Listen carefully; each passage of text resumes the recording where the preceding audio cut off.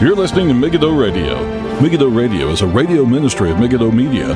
For more, visit our website at megiddoradio.com. That's megiddoradio.com.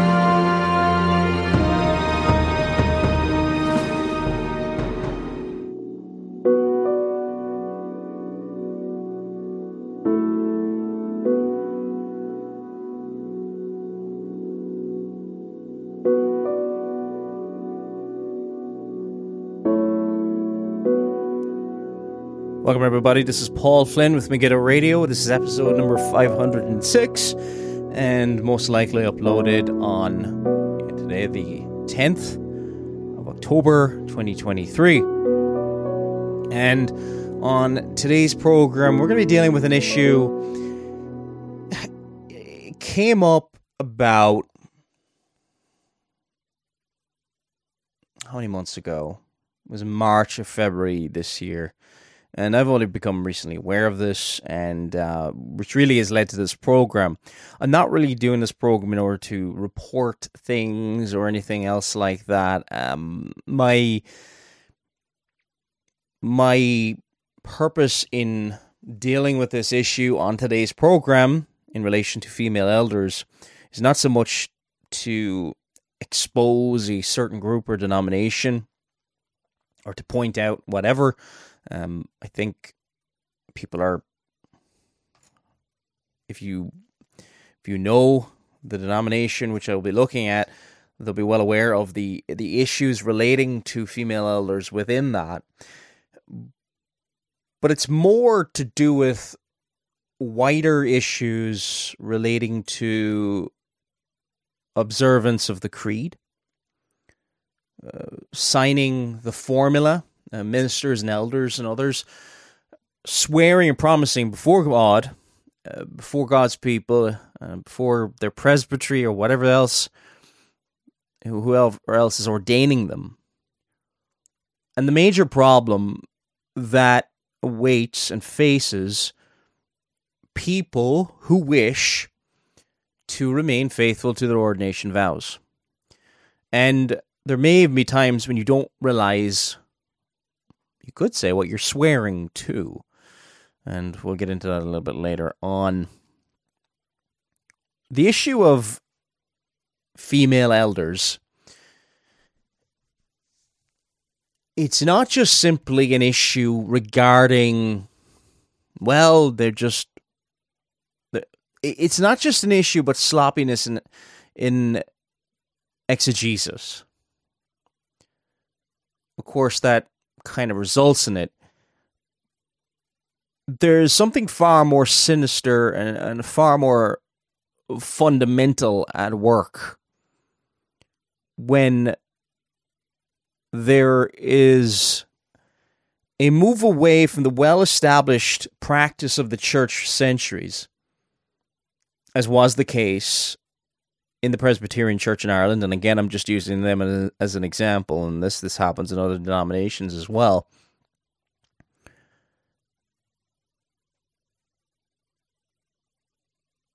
When you move away from a clear biblical teaching, something that is clearly understood, of male leadership, headship, elders, deacons, the minister of word and sacrament himself.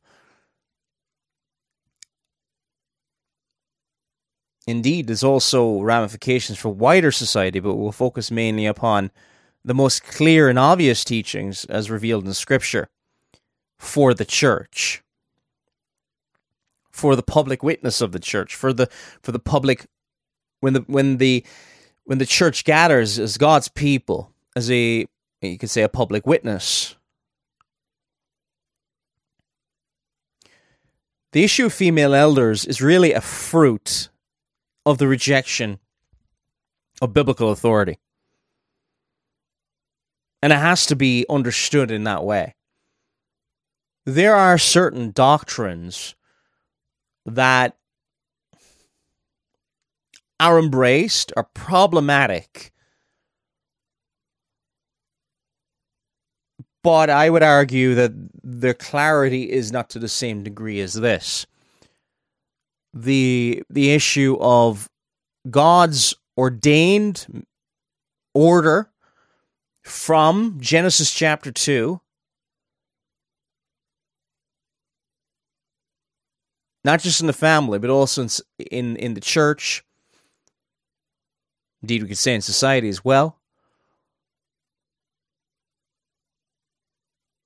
lays out male leadership. And when you have that turned on its head, when you have a case of that is rejected,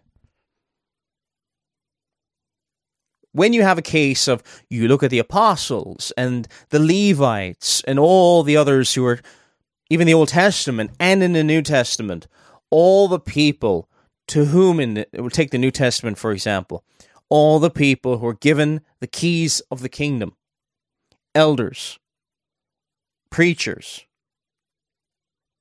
all men. Titus chapter 1, 1 Timothy chapter 3, verses 1 to 7.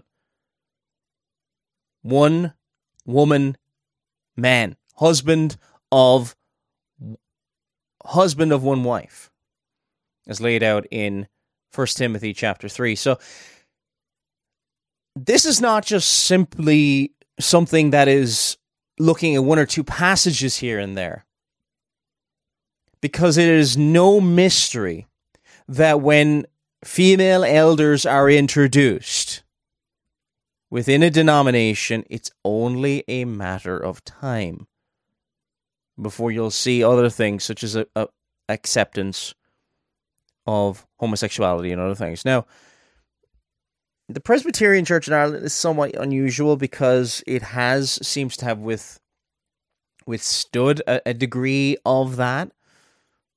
But once you've allowed female elders to come forward, what kind of female elders are you going to have? Godly women who really know the scriptures know they shouldn't be going forward for leadership roles within the church. So, who are you going to have going forward? People who wish to usurp authority. And, of course, that can be male or female. Now, you might say, maybe she doesn't know. Okay. She is disqualified on two different criteria. She's not skilled in the word, sufficient to know that she shouldn't go forward for the role. Anyway, so what prompted my interest in this, again, this is from March of this year, when a story broke to the media, because this was leaked to the media. Now, it seems like this was could have been leaked to the media by somebody who's not in the Presbyterian Church in Ireland. So, just looking at the story, this is from RT.ie. RT is the state broadcaster down in the Republic of Ireland. And they reported that women in Presbyterian Church express hurt over remarks from incoming moderator. The incoming moderator is Sam Mawhinney, who is the minister in a congregation in the Dublin area. I think it's the Adelaide Presbyterian Church in Dublin.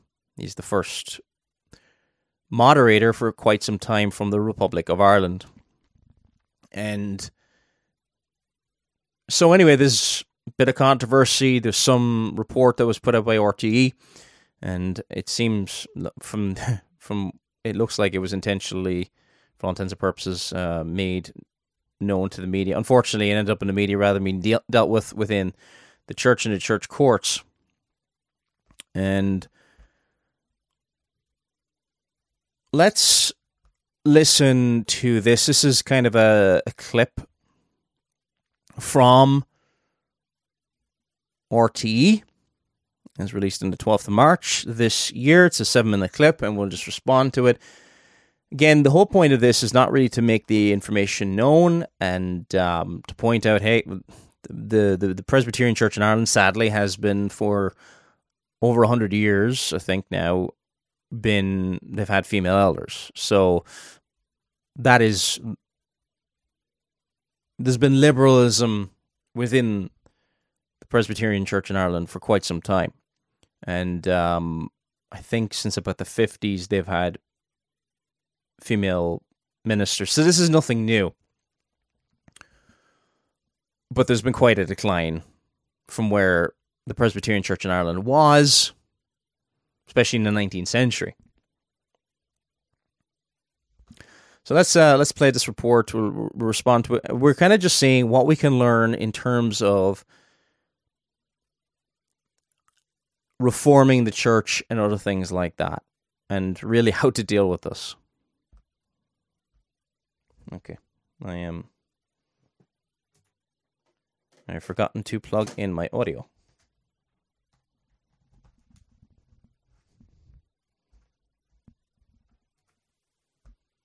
Women in the Presbyterian Church of Ireland have told RTE News that they feel excluded and hurt following remarks by the incoming moderator Sam McQuinney, who will take up the role in June. In a recent BBC Radio Ulster interview, Reverend McQuinney said he wasn't in favour of the ordination of women, which is a policy of the denomination for 50 years. The Presbyterian Church of Ireland permits those who, it says, quote, genuinely and sincerely differ from the ordination of women to hold a different view. Our religion correspondent Alva Keneally spoke to a number of Presbyterian women this week. Just 2 of them felt they could speak openly. Here's her report. This disagreement centres around the role of women in the Presbyterian Church in Ireland, a church which on the surface appears to promote equality between men and women. Now, you have to kind of ask yourself, why? Why do they feel hurt? The biblical position is quite clear. It has been a position for centuries, and is this all that's going to be offered? No, you're wrong, because here's a Bible verse to show women should be, or can be, or allowed to be. Or is it going to be a theology based upon feelings rather than facts? Because if we're going by feelings, what if Sam McQuinney just said, well, I feel hurt that you're hurt and you're accusing me? Whose feelings win out? Or are we going to go with the objective standard of the Word of God? Women. There are women ministers, women elders, women who preach. But scratch the surface.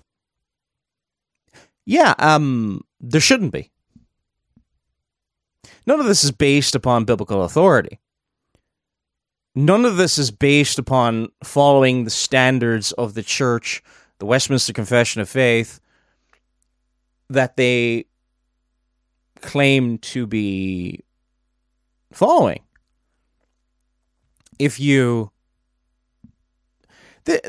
isn't something that's labored massively, the fact that church officers are male in the Westminster Confession of Faith. It's often quite obvious. If you go to the Directory of Church Government, which is a document, an act of the General Assembly, I think from 1646, or 1645, 1646, and the Directory of Church Government is still held to by, I think, maybe 2 denominations in Scotland still. The Free Church of Scotland continuing, and the Free Presbyterian Church of Scotland. I'm not saying they're the only 2, but there might be others. So this is an act, a directory that goes right back to the time of the Westminster Assembly.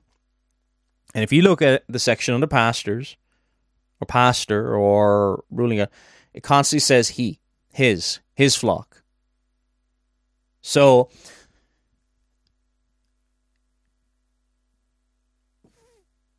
in the same way you're not going to find a section in the Westminster Confession of Faith saying that homosexuality is wrong, or the LGBT, in terms of modern language that we would want to hear or something like that, because it was seen as so obvious at the time.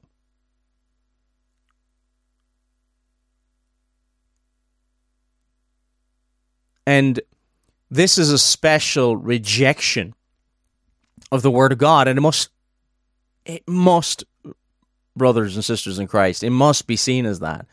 It can't be just seen as, look, I don't agree with the charismatic movement, but I agree that a lot of charismatics are genuine believers in Jesus Christ. A lot of them are not. They're following the prosperity gospel. If they're truly trusting in Jesus Christ. So, and there may be some somewhat faithful ministers who are Pentecostal, going in the right direction. Not a great movement, not advocating it at all. You can get some people who are in Anglicanism, few here and there, the odd Alec Mateer, guys like that who are really, really unusual within those folds, and you get really some serious people who love the Lord. But they're the exception rather than the rule. We need to hold to this position is to torture Scripture. You can kind of understand, don't agree with charismatics, but you can kind of understand in a very, because, well, you go through 1 Corinthians 14 and you don't agree with them, but you can say, okay, I can see where you're kind of coming from. It's wrong, but okay. And Anglicanism, okay. You can see why you'd come to that kind of and not be completely rejecting the Word of God, okay. You see the word bishop and you take it, okay, you're not really comparing Scripture with Scripture as we would hope you would, but we wouldn't say that you're not a Christian because of that or anything else like that, just based on that alone. But when there's something fundamental as the rejection of male-female roles and male headship and so many texts, whether that be 1 Corinthians chapter 11, yes, it's talking about head coverings, but it's also talking about male headship. Genesis chapter 2, and time and time again. First Timothy chapter 3, verses 1 to 7. A husband of one wife. A husband. It's very hard to be a woman. It's very hard to be, if you're a woman, you can't be a husband of one wife. It kind of, so there's no rational argument can be made for that. I completely disagree with people who think there should be female deacons. I think there's a very, very weak argument made for that. And I wouldn't say just because somebody believed that. It's a very weak argument based on what Romans 16 and things like that. I don't think that the person is necessarily liberal, maybe liberalizing tendencies among that person. But when something is so plain, and I'm trying to show the different levels of plainness, when something is so plain, I'm deeply, deeply concerned if a person doesn't see this. It's not a difficult teaching to see those who must be church officers, especially elders and ministers, are male. They're male. And the arguments, the level of argument is not a million miles away from those level of credibility. It's about on the same level as those who will distort the Scriptures in order to support LGBT interpretations of the Scriptures.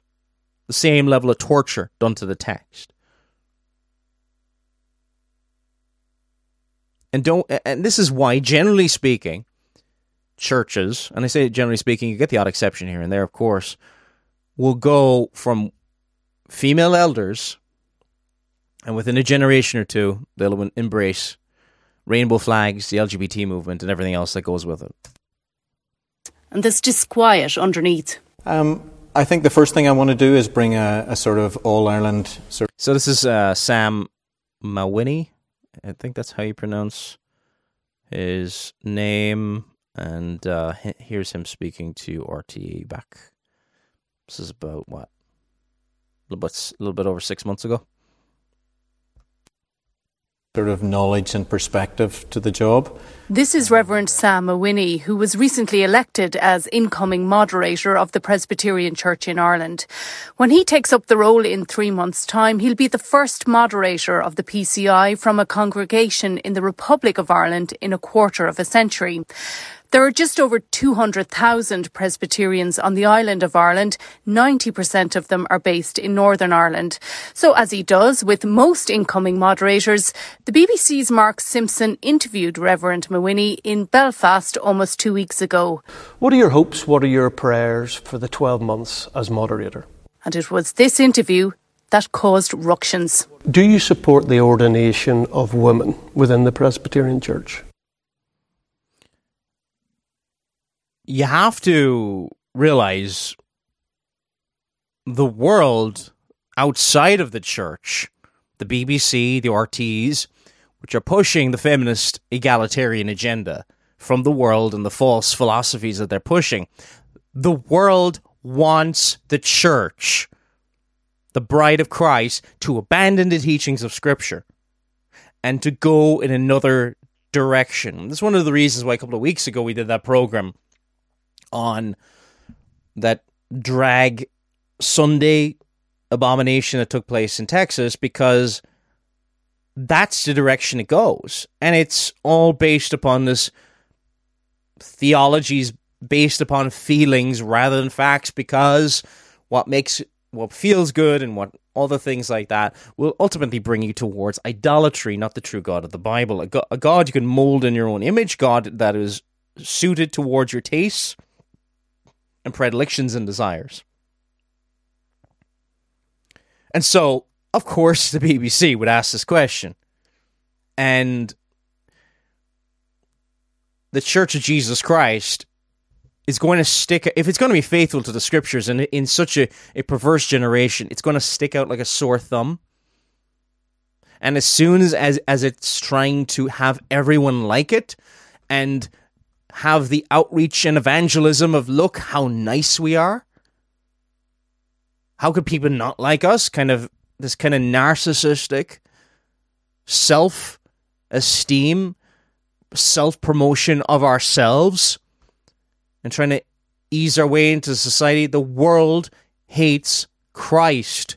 And when we actually are faithful to it, so they're happy to push any agenda. And as soon as the church completely has no opposition to this, then they'll be pushing other things, and to make the church just like the world. Nobody cares if you say you're a Christian and you live and act like the world. That's the kind of Christianity the world loves, because it is not the Christianity of the Scriptures. But this is Sam Mawhinney responding then to this question from the BBC. We've been ordaining women for quite a long time within the Presbyterian Church. But do you support it? I don't know if Sam is ever going to listen. This is probably unlikely that he ever will. But Sam, if you do listening to this, I know it's not easy being interviewed by a hostile media. I don't know. I'm sure Sam Mawhinney's a lovely person to talk to. And it's hard when you're trying not to say something stupid. So there's a level of sympathy, and maybe you're sitting there, you're being interviewed by the BBC, and your heart is just beating out through your chest. And you're just trying your best to only say things that honor Christ and don't cause unnecessary problems. And I say unnecessary. So I'm going to go with the presumption that is what was going through your mind, Sam. Or Mr. Mawhinney. However, the denomination of the Presbyterian Church in Ireland should be in sackcloth and ashes and weeping over its rebellion against the Word of God in this area.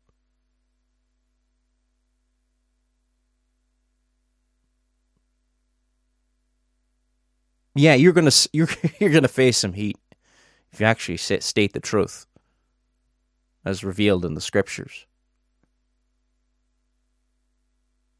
There are large sections of the Presbyterian Church in Ireland that has no interest in the Word of God,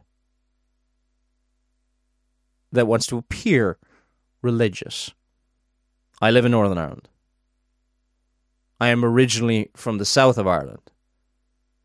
I got saved back in 2009. I went to Baptist churches for the first couple of years. And I remember thinking I would not touch a Presbyterian church in Ireland because I associated with the rank liberalism. I was a Baptist at the time. That's probably another... At the time I disagreed with them on infant baptism. But I since come to realize that it's biblical and according to the Scriptures. But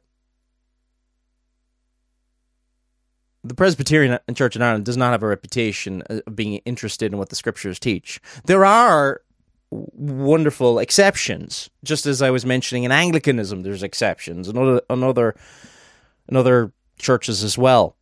There are, and I've met a number of these men, and I've enjoyed good fellowship with them and good conversation and at the Banner of Truth Ministers Conference. And there's a few men from the Presbyterian Church in Ireland who attend the Banner of Truth, and that's great, wonderful.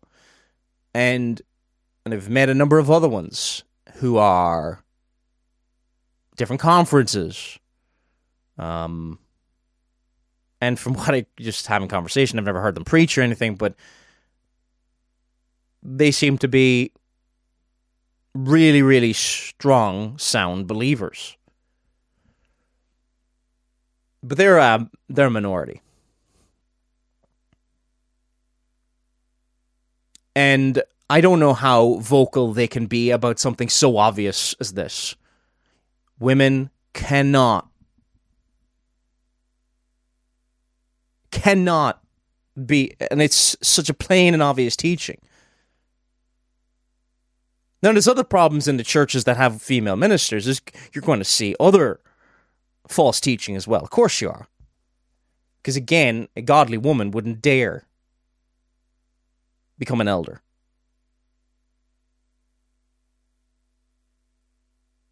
And there's either two possibilities. Either she's ignoring Scripture, or is ignorant of what the Scripture teaches. Neither of them are good.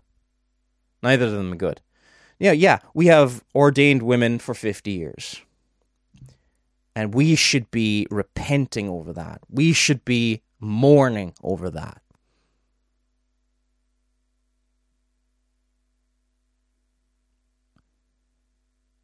One of the big criticisms of Jeremiah's day was this: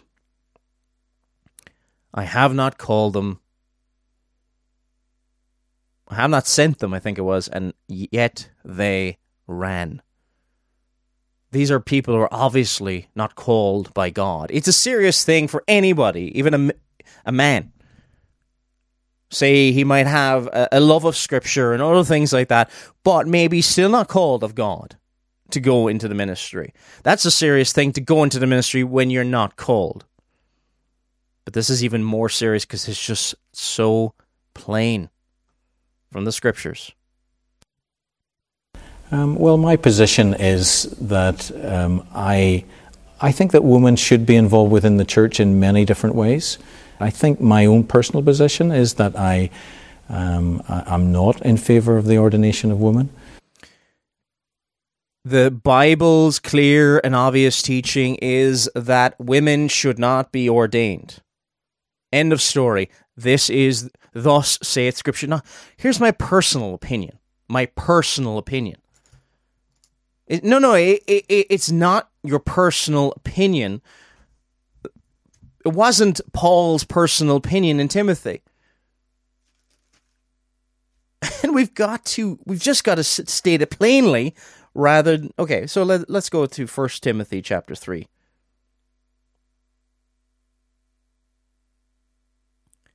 Which follows on after a section which deals with public prayer. I will have that men, andros, pray everywhere, and that's male as opposed to women, lifting up holy hands without wrath and doubting, in like manner also that the women adorn themselves in modest apparel. So the men are to lead in public prayer. Verse 11, this is in 1 Timothy chapter 2, before you get to 1 Timothy chapter 3, which deals with bishops or overseers.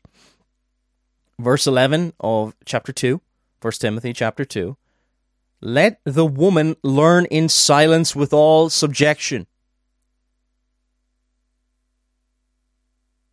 Now, you probably say, oh, well, what context? Well, it can't be everywhere. We're not saying women to be quiet everywhere. In the context, we are talking of the church. It talks about in public worship. But the women learn in silence. But I suffer, Paul says. Paul doesn't say, well, here's my own personal opinion. Seriously, can you... Okay, I'm trying not to be uncharitable here, but this is like, imagine if you said to someone, this is so patently obvious. Imagine saying to someone, well, my own personal opinion that Jesus is the only way, but okay, that would be worse, of course. Paul says, but I suffer not a woman to teach, nor to usurp authority over the man, but to be in silence. Verse 13 gives the reason for that. For Adam was first formed, then Eve. Creation. Going right back to creation. Paul is not saying here's a possible way of working this out. In the public prayer of God in verse 8, it is to be men, pray everywhere, lifting up holy hands without wrath and doubting. And that brings you then, from that argument from creation, right on to chapter 3. There's a true saying, if a man desire, in that case a man is, if anyone, it's not actually stating the gender there, but it's very, very clear that it's a male. And it gets even clearer when it says a husband of one wife. The husband of one wife. A one, literally in the Greek, a one woman man. Let's double check that I'm right. Yeah. A one woman man. Literally. So, and that's, I'm referring then to 1 Timothy chapter 3, verse 2. A bishop must be blameless, the husband of one wife, or literally a one-woman man, vigilant, sober, of good behavior.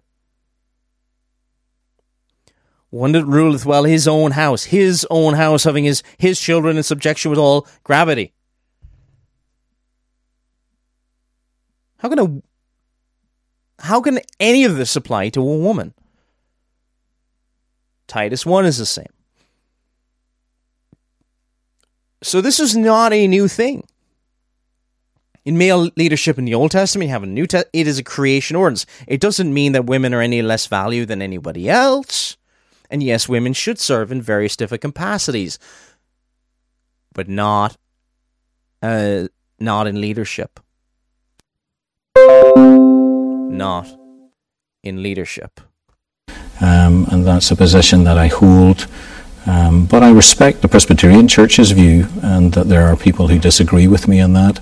And I don't. Look. Maybe he regrets saying this. I hope so. How can you say that's something that clearly rejects the Scripture? you can respect. I can't. You don't respect that. Imagine saying, yeah, I believe homosexuality is wrong, but I respect those who don't believe homosexuality is wrong.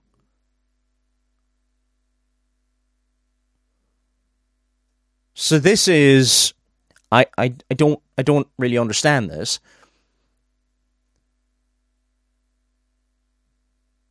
Those who will,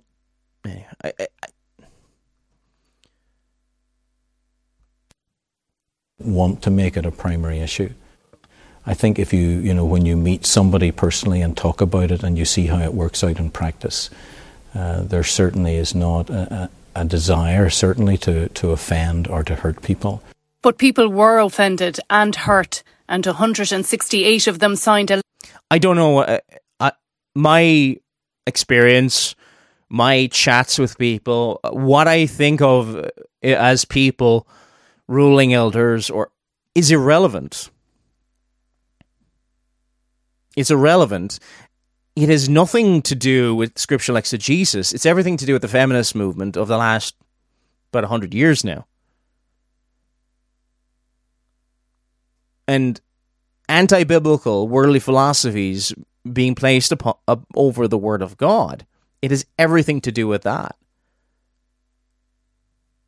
Yeah, you're being hurt, but is there any counter-argument to this? A letter to the current moderator, Reverend Jim Kirkpatrick, and the clerk of the Ballymena Presbytery, describing Reverend Mawhinney's view as completely inappropriate. One of those signatories was Stephen Smirl. So the comments were about as mild and milquetoast and as vanilla as possible. And a large section of outrage and hurt was still caused. Of course. Who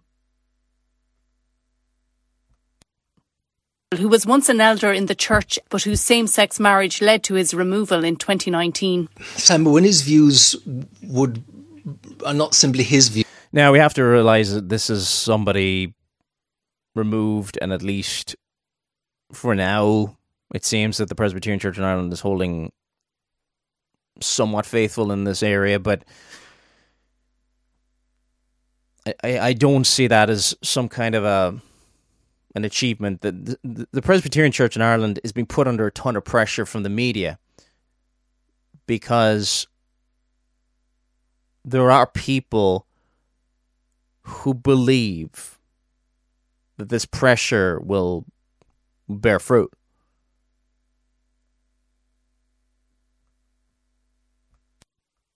Views, they will be maybe a growing view within the Presbyterian Church that females should not be eligible for ordination, and yet the Presbyterian Church has been ordaining women in the role for ministers for the past 50 years, and in fact in the role of elders, which are the officers who assist ministers in a congregation, there's been a policy of ordaining women for the eldership for almost 100 years. Maybe about for which they should repent. No biblical argumentation is being provided, and no scriptural justification has been submitted. About 30 years ago, there was a clause accepted within the church for male ministers who felt that they had an objection to this. And it was very limited in its scope. It was simply that they wouldn't have to take part in the services of ordination for women. A spokesperson for the Presbyterian Church in Ireland said the letter came to the moderator, Reverend Kirkpatrick, in what he described as a strange way, because it was released to the media at what appeared to be almost the same time. The implication being that the purpose of the letter was primarily for the benefit of the media and not simply a... Of course it is, and to be honest, there's a pattern of this, of feminists within the church applying whatever pressure they can, emotional outrage, all these kind of things, to get what they want, and they don't want any opposition, anybody saying publicly, openly, the feminists in the Presbyterian Church in Ireland, they want to change, or the egalitarians as well. It's not just the women. But the egalitarians, the liberals, they want the church changed into their own image. They want it to suit their own agenda. They don't want it following the scriptures. There are other people, I don't know, minority, can't what the numbers are exactly. Yeah, do believe the gospel. They're somewhat reformed at times. You'll meet some men who are somewhat reformed. And I suppose in some ways it's probably like the Church of Scotland a couple of decades ago. You get some fine men in there at times. But how many times, if you're listening to this and you've got conservative, biblically sound views in these areas and others, how often do you say nothing in these areas and others with regards to biblical qualifications for elders and other things like that, and what the elder are meant to do, and say ministers even more so, because across the room from you, or in your presbytery, or whatever the case may be, you have women serving.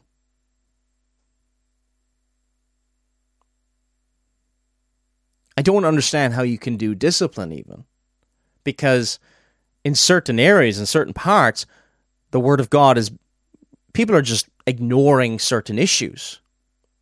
And it's the only way you're going to be able to function in such a place, unless you're going to war 24/7, which is not very sustainable in a church setting. And so what happens to a lot of men, they see from the Bible, this is the teaching, but they keep it to themselves and very, very reluctantly reveal what the truth is.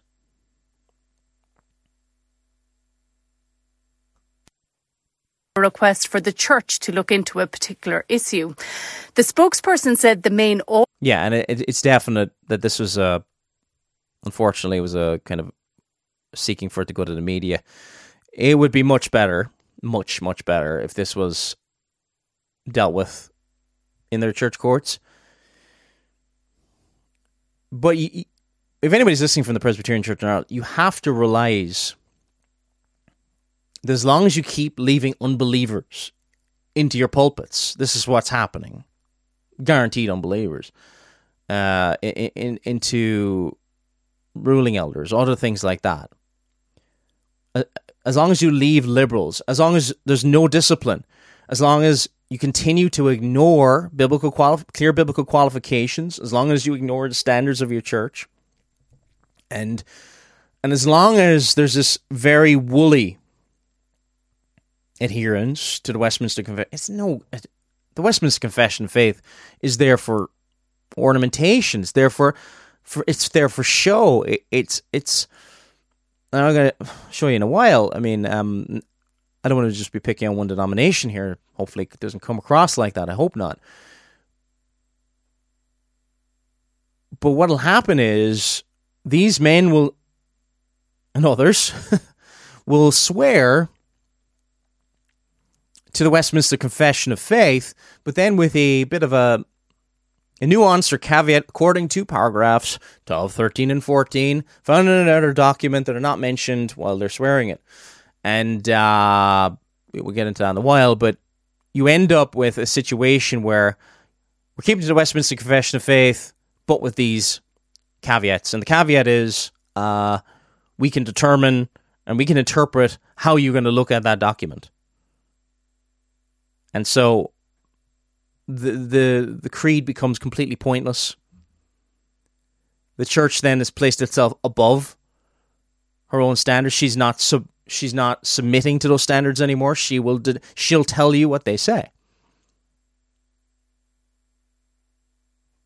Continuing on from the RTE report.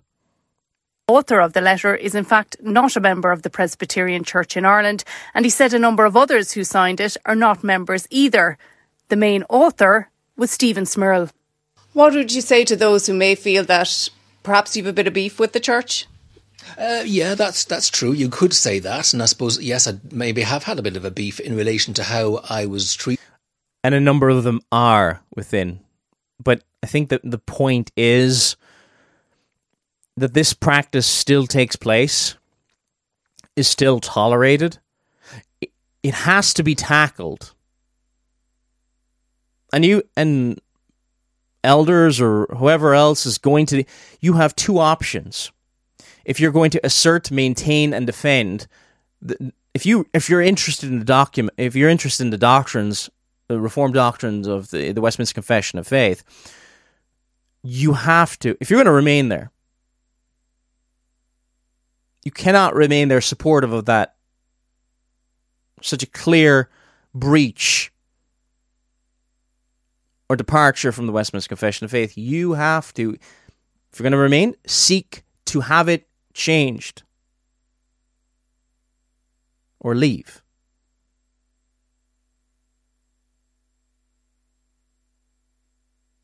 I mean, if you're not interested in the Westminster Confession of Faith, well, okay, that's a different set of circumstances.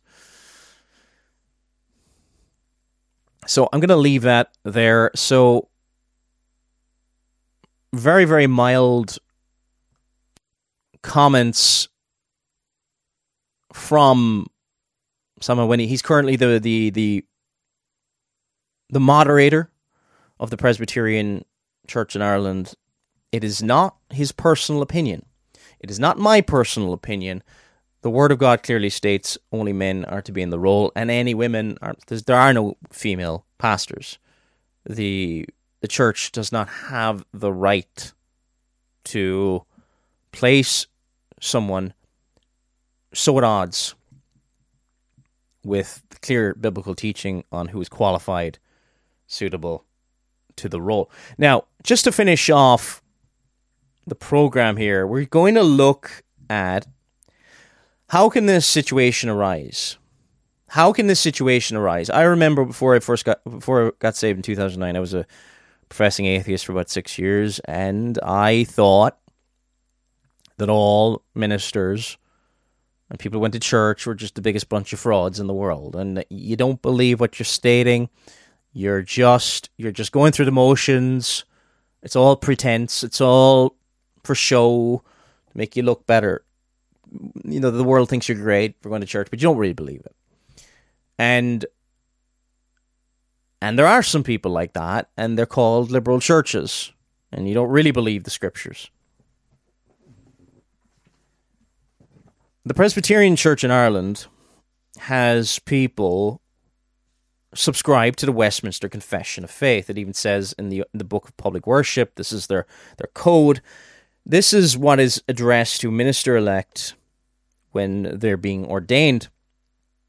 The moderator, it says in the code, the moderator addresses the minister-elect in these words: "You have confessed your belief that the Word of God is set forth in the Scriptures of the Old and New Testament is the only infallible rule of faith and practice." Okay, this is good so far, yes? "It is under that supreme standard, which alone is final, that this church holds its subordinate standards." So far, so good. Okay? Just want to say that. So far, so good. This being understood, are you now prepared to subscribe in terms of the General Assembly's formula? Quote, "I believe the Westminster Confession of Faith as described in the code." Ooh, here's when we go wrong. "As described in the code, chapter 1, paragraphs 12 to 14, to be founded on and agreeable to the Word of God. And as such, I subscribe it as the confession of my faith." Now, if you read that and you think, I wonder how many people look up chapter 1, paragraphs 12 to 14. This happens in a lot of denominations when they're trying, knowingly, unknowingly, I don't know. Okay, whoever wrote these words I don't like it because it's not very front what is paragraphs 12 to 14, and how often do people go, well, yeah, I've read the Confession of Faith, I agree with that. Well, it doesn't seem as described in the code. So I looked up, and this is found in a different area.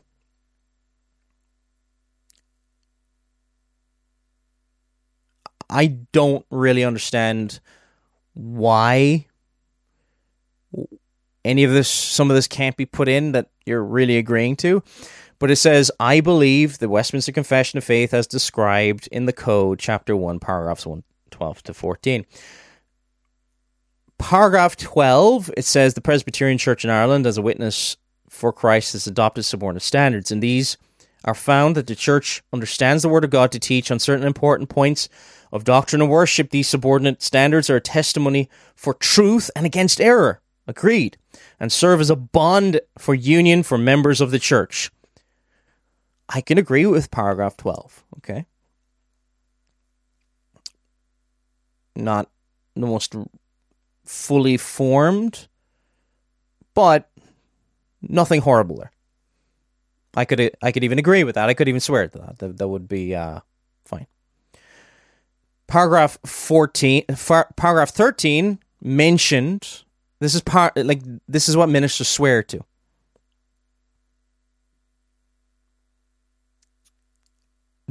Paragraph 13. The Confession of Faith, as approved by the Church of Scotland in our Act of 1747, sounds has more gravitas because you're going back to 1747 during the Westminster Assembly, and the larger and shorter catechisms prepared by the Westminster Assembly of the Divines are the subordinate standards of the Presbyterian Church in Ireland. That sounds wonderful, doesn't it? You just stop there and be like, oh, great. Accepting these standards, the Church holds that civil rulers must be obedient to Christ in their own area of authority. Wow, what's going on here? This is from outside looking fairly liberal denomination at times. This formula that they're swearing to seems quite good. The Church holds that this is the establishment principle, is it not? The civil rulers must be obedient to Christ in their own area of authority. This is really good. But then you read on. Yet they ought not to attempt in any way to constrain any person's religious beliefs or intrude upon the rights of conscience. I don't want to spend too long on this because I think a lot of Christians, a lot of people who say that they believe the Westminster Confession of Faith are against the establishment principle. They don't believe it. They struggle with it. All sorts of things. And I don't think there's anything shocking here that a denomination, a modern denomination, thinks complete freedom of religion is consistent with the Word of God. It's kind of, so I don't really want to labor this too much. So it kind of affirms the establishment principle for a second and then kind of chops it in half 2 seconds later. Yet they ought not to attempt in any way to constrain any person's religious beliefs. There's no definition of that. What if your religious beliefs were that you could have gay marriage? That's your religious belief.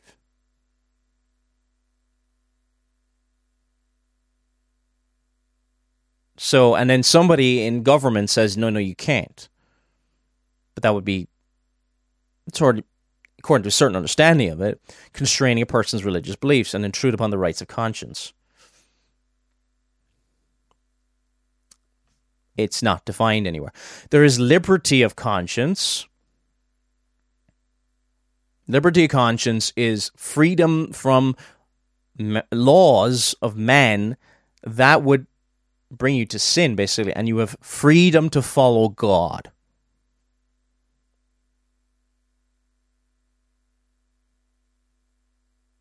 but it's not incredibly clear, and understanding the nature of the current Presbyterian Church in Ireland.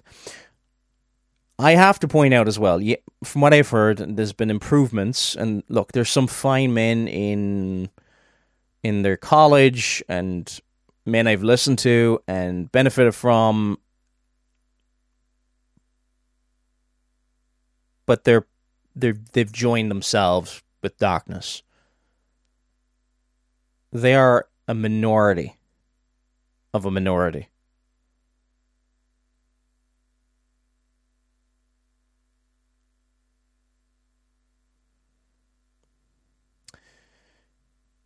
And I just really do feel, what point, there's some people believe, there's going to be another split, maybe within Presbyterian Church. I don't know. I have no idea. And there's already a split there. And the split is between believers and unbelievers, between Christ and Belial, between darkness and light. Very, very clear. Once you have, there's congregations there that don't have the gospel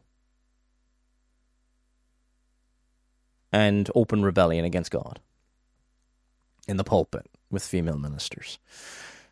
Paragraph 14. So we got there eventually. Paragraph 14 undoes the whole thing. So the moderator will address the minister-elect in these words. And here's the formula. I believe the Westminster Confession of Faith as described in the Code, Chapter 1, paragraphs 12 to 14, to be found unagreeable to the Word of God. So, what does paragraph 14 says? The Church alone has the right to interpret and explain her standards under the guidance of the Spirit of God. The Church alone has the right to interpret and explain her standards. What's wrong with that, you might ask?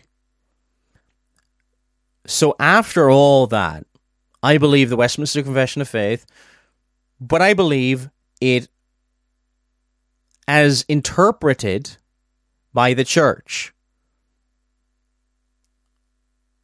and explained to by the Church through the prism or through the lens of the Church. So this one paragraph, that could have easily been written into the formula, by the way, it's a very short paragraph.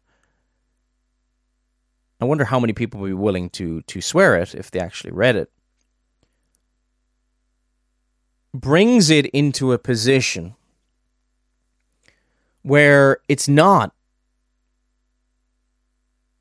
adhering to the Westminster Confession of Faith at all.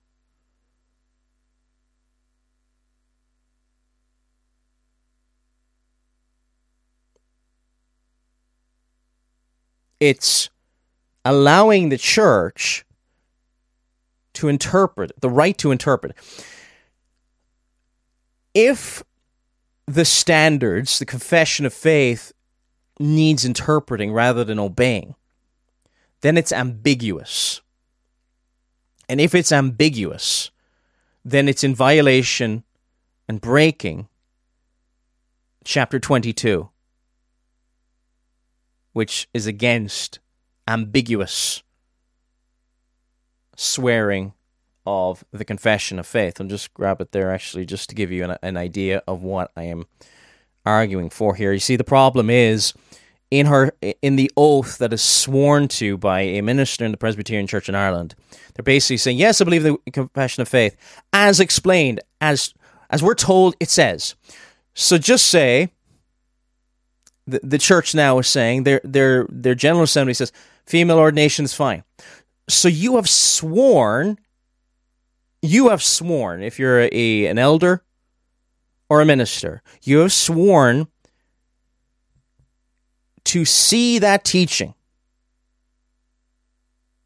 to be founded on and agreeable to the Word of God. Because it's interpreted by the Church, the General Assembly. They'll tell you what it says, and you need to submit to it. That's what you're swearing to. Actually, you're swearing to sola ecclesia, not sola scriptura. The church will tell you what it says, which is eerily close to what we see in Romanism. No, I don't want to be uncharitable. I know plenty of people would not look at it that way and all that kind of thing.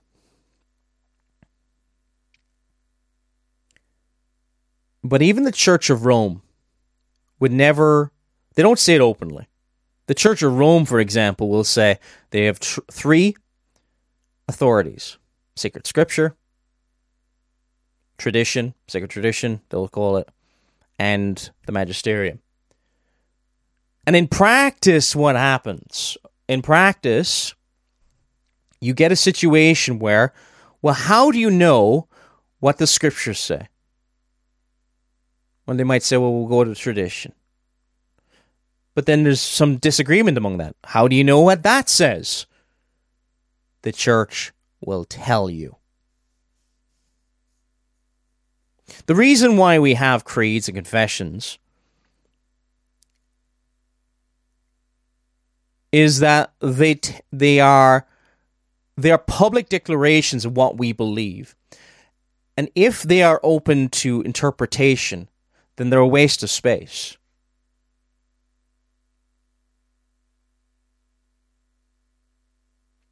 I can think of one example of a section of a creed, an ancient creed, that is, because we don't really know what it means to a degree, or what the early church believed by it.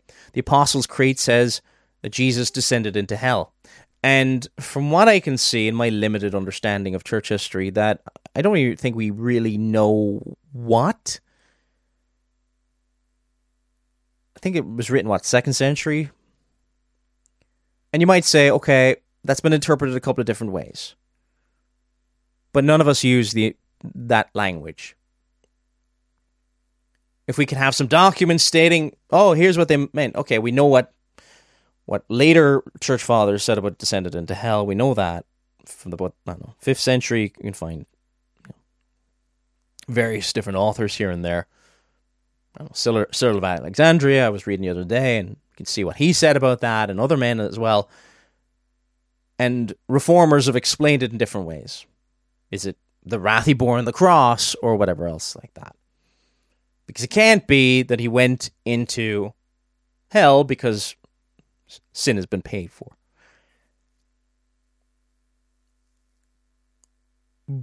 But the Westminster Confession of Faith says for our oaths to not be ambiguous, to not be, in other words, open to interpretation.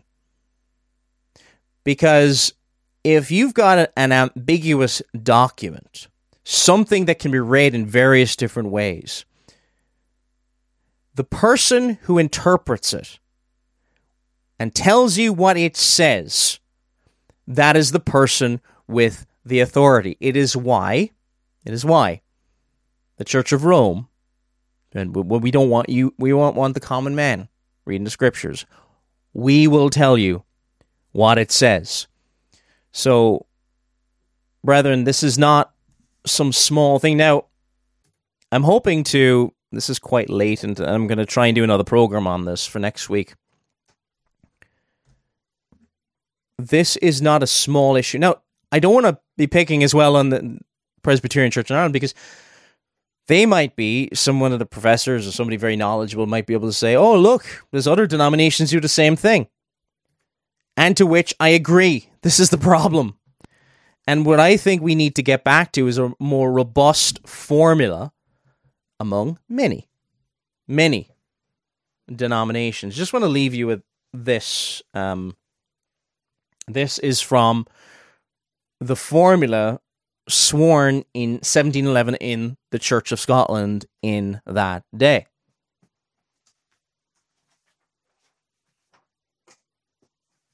I've quoted this before on the program.